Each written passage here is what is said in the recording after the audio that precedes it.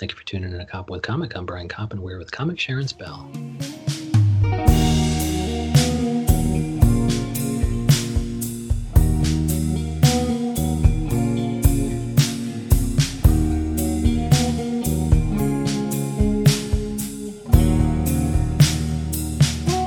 Sharon Spell, how the hell are you? I'm doing great, Brian. How are you? Oh, good. Thank you so much for coming on. I'm doing fine because I have Sharon Spell on the Skype.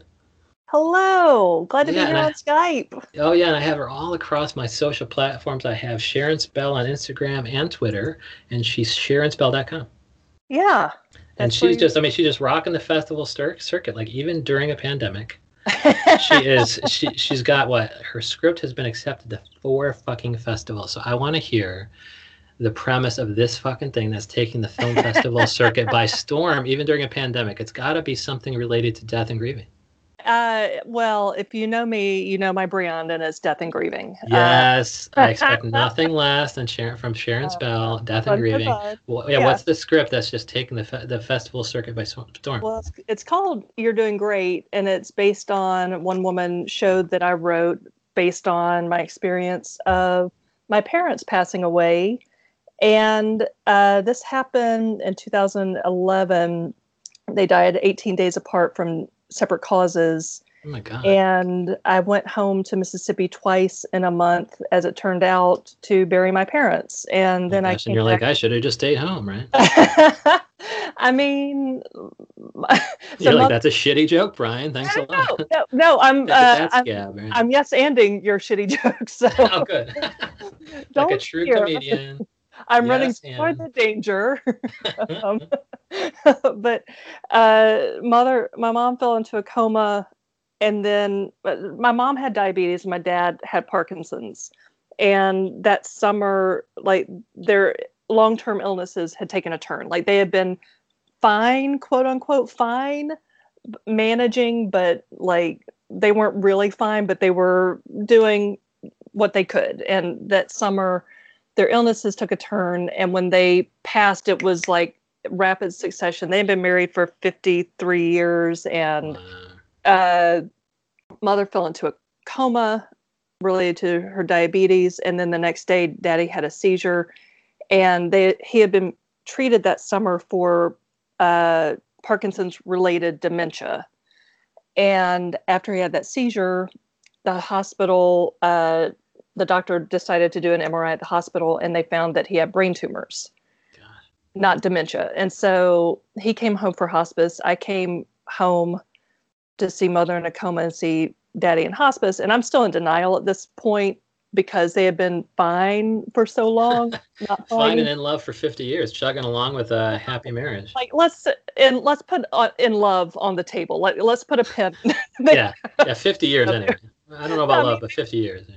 The long-term, like, love of, like, I'm not leaving. Like, they had a joke, like, whoever leaves first is taking the kids, because they had 4 kids. Whoever leaves is taking the kids first. So they don't leave because you have to take the kids. Yeah, so they never left. So we were all 4 of us take care of 4 kids by myself, right? See? Except Sharon. I want Sharon. She's funny. Oh, yeah, but they didn't know that till a lot later. No, my whole family is funny. So, I had to do what I could to get my jokes in. And but so the script kind of, you were doing that as a one-woman show, and now it's a script that's just rocking the festivals. Yeah, like I did what most of us do, and just like sublimate our pain and make it into jokes. I mean, that's how we cope. Most of us who are comedians, we cope with our sense of humor. And so, yeah, it's like the first set I did. Do you know Ed Sullivan on Acid, the show that's been going? Yeah, Pat O'Shea started it, and Calvin Cato runs it now. But I was already booked to be on that show when I got back in September, and I decided to just go. And like I got there, and I'm like crying, and no, I think Chrissy Mary did the same fucking thing. Oh, and it's yeah. Like, and then afterwards, you're like, can't I give myself a single fucking day to grieve? Well, but Yeah, how'd the set go first? Yeah. it went great because I just like I couldn't do any of my old jokes, and like I got there and I was crying and I told Pat what happened. He said, "You don't have to be here," and I just said, "I don't know where else to be," Oh, the like this. comedian in you. Wow. These are my people, and this is Uh, like my church in a way, and like yeah. community, and so when I got up and I just told the truth around, the culture of funerals and grief and death and dying, and like how like casseroles just started showing up at the house and you didn't know where they came from, and I ate more fried chicken that month than I've ever eaten in my whole life, and Uh, and you're like, uh, I didn't know I knew this many good cooks. yes, yes, and just like the woman who, like, after mother came home after she never came out of her coma and she came home for hospice, and like there was one day that my sister came downstairs and there was a stranger standing over our mother pushing on her saying, "Ruth, wake up. I called you 2 weeks ago and nobody returned my phone call." Who the fuck was that person? We didn't know. Wow. I Uh, also I also like the fact that you could say it's supernatural. You could be like, that was God saying that he almost took her 2 weeks ago. why didn't God return the phone call like Oh that? yeah, that's funny. So I got up and just shared that, and sharing the laughs with people helped me take a step forward. And probably Chrissy felt something similar. Like, you need to find some way to step forward. Because, like, for me, I got back to my apartment in Astoria after 2 funerals in a month, and I fell in my bed. I never want to get out again because I just felt Yeah. so overwhelmed and so defeated. It's like such a failure because I had such a timeline for success set up in my head of, like, this is That going didn't to happen, this include is going to parents' happen, death, huh? right? And then, like, I'm going to get a TV show, and then I'll give my mother something to not shut up about because she'll be bragging, like. Yeah. And so it was not just the death of my parents, but the death of that dream of my success with my Oh, parents and the dream of sharing things with him. Like, anytime, like, since then, and it comes and goes with intensity, but like if I see people's parents come to see them, it kills me a little bit, just a oh, little bit. But it's okay because, like, I love that they have that, and I appreciate it. Like, but it's a little bit of like when you break up and you see couples in love, it's like that, but with parents.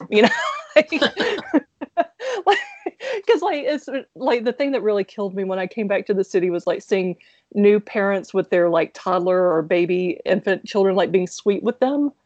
It just like, drag the dive, dig the knife in deeper. because you're like, Just at one point, my parents were that sweet with me. at one point, Yeah. yes, were. That's so But funny. Like you're like, well, comedians' parents don't often go to the show, so it doesn't happen too often. You're like, it, I'm not it crushed too happened. often. Yeah, Comedians' parents don't love them that much. but when They've it been to one show, but not the 10th show. well, yes, but they do come to improviser shows. Funny enough, so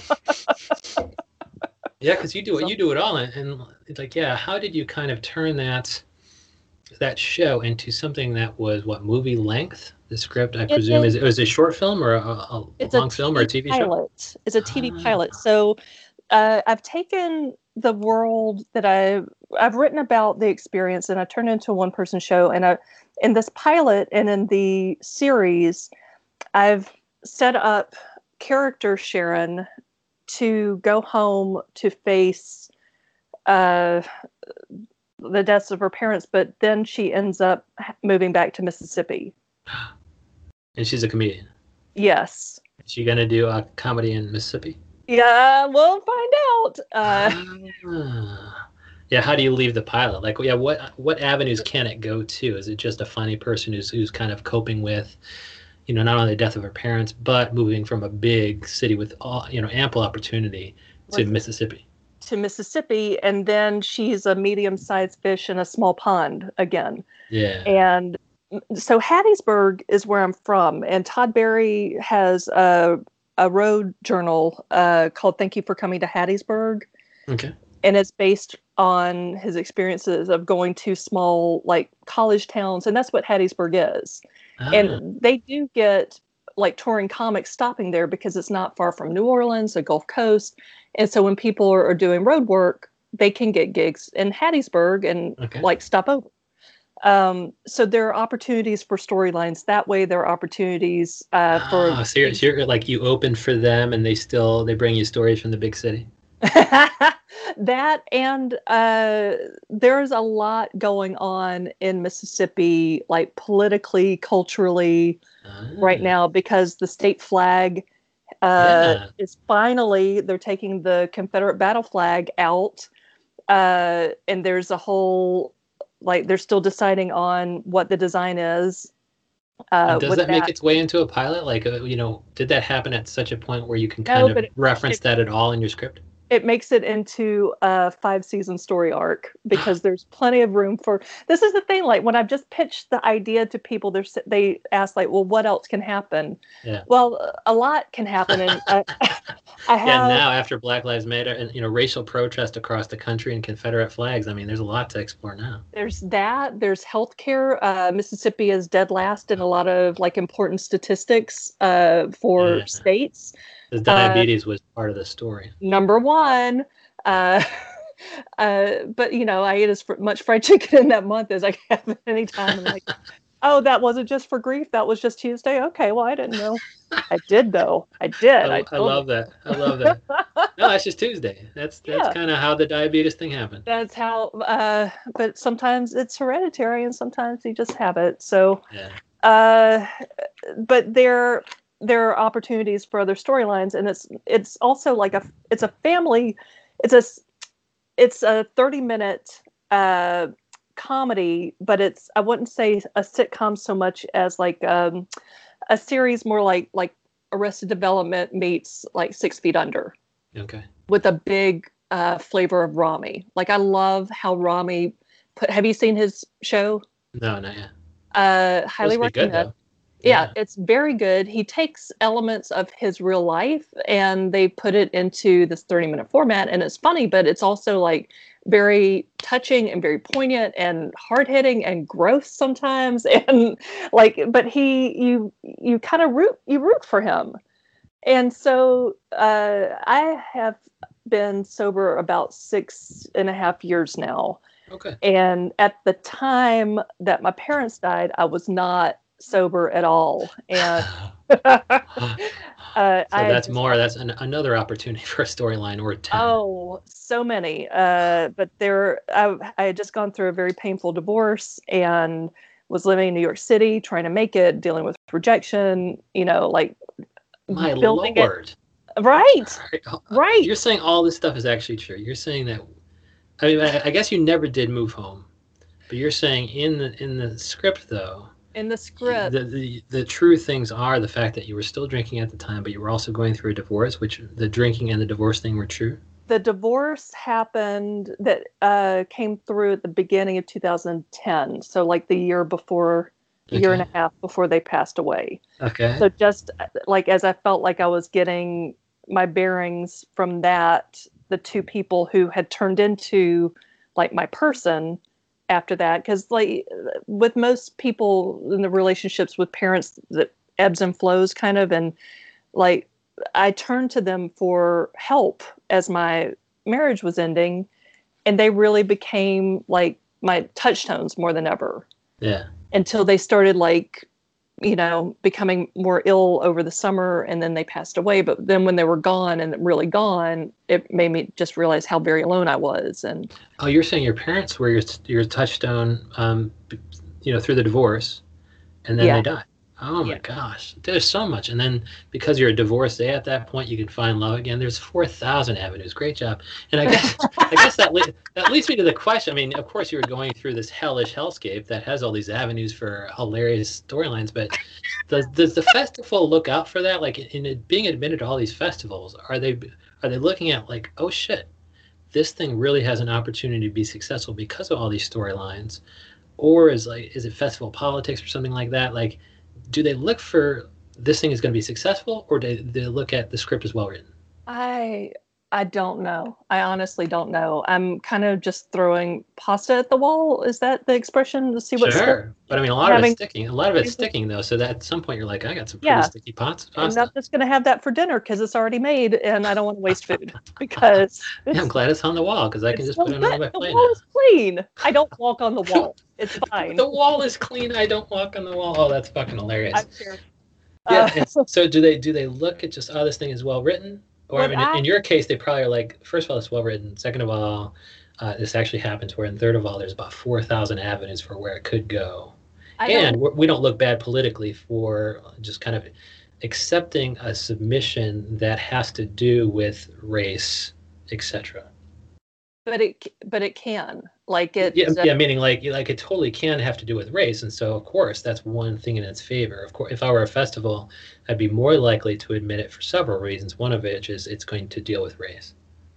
yeah Yeah, yeah, and it does. And I I don't know how different festivals make their selections, and I don't know that they think much beyond what they get on the page, because from the submission process and from seeing the other pieces that are accepted, I don't know that they have time to go through and think about so many other people's stuff. yeah, So what all I can do is be in charge of me and what I have. So what I'm using the festival circuit for is to get more eyes on the piece that could lead to legitimate like conversations about production, yeah, and have a pitch Bible put together. I have a 5-season story arc for the main character and some of the other characters. That's the thing I need to really push through and finish. But I know how Sharon's 5-season story arc goes.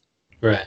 And so I Uh, mean, these are things that you write down because at the first meeting of any sort of pitch, they might ask questions like, "All right, give me this what pitch Bible or whatever." Like right. these are things you've researched and you have to have ready in the Yes. event there's ever a first meeting. Yes. Okay. And another thing that I've learned is a lot of people go through festival circuit and nothing gets produced. And that's a reality of anything that we do in comedy. Like you can, that's kind of why like you said, that I do it all, like improv, stand up, blah, blah, blah.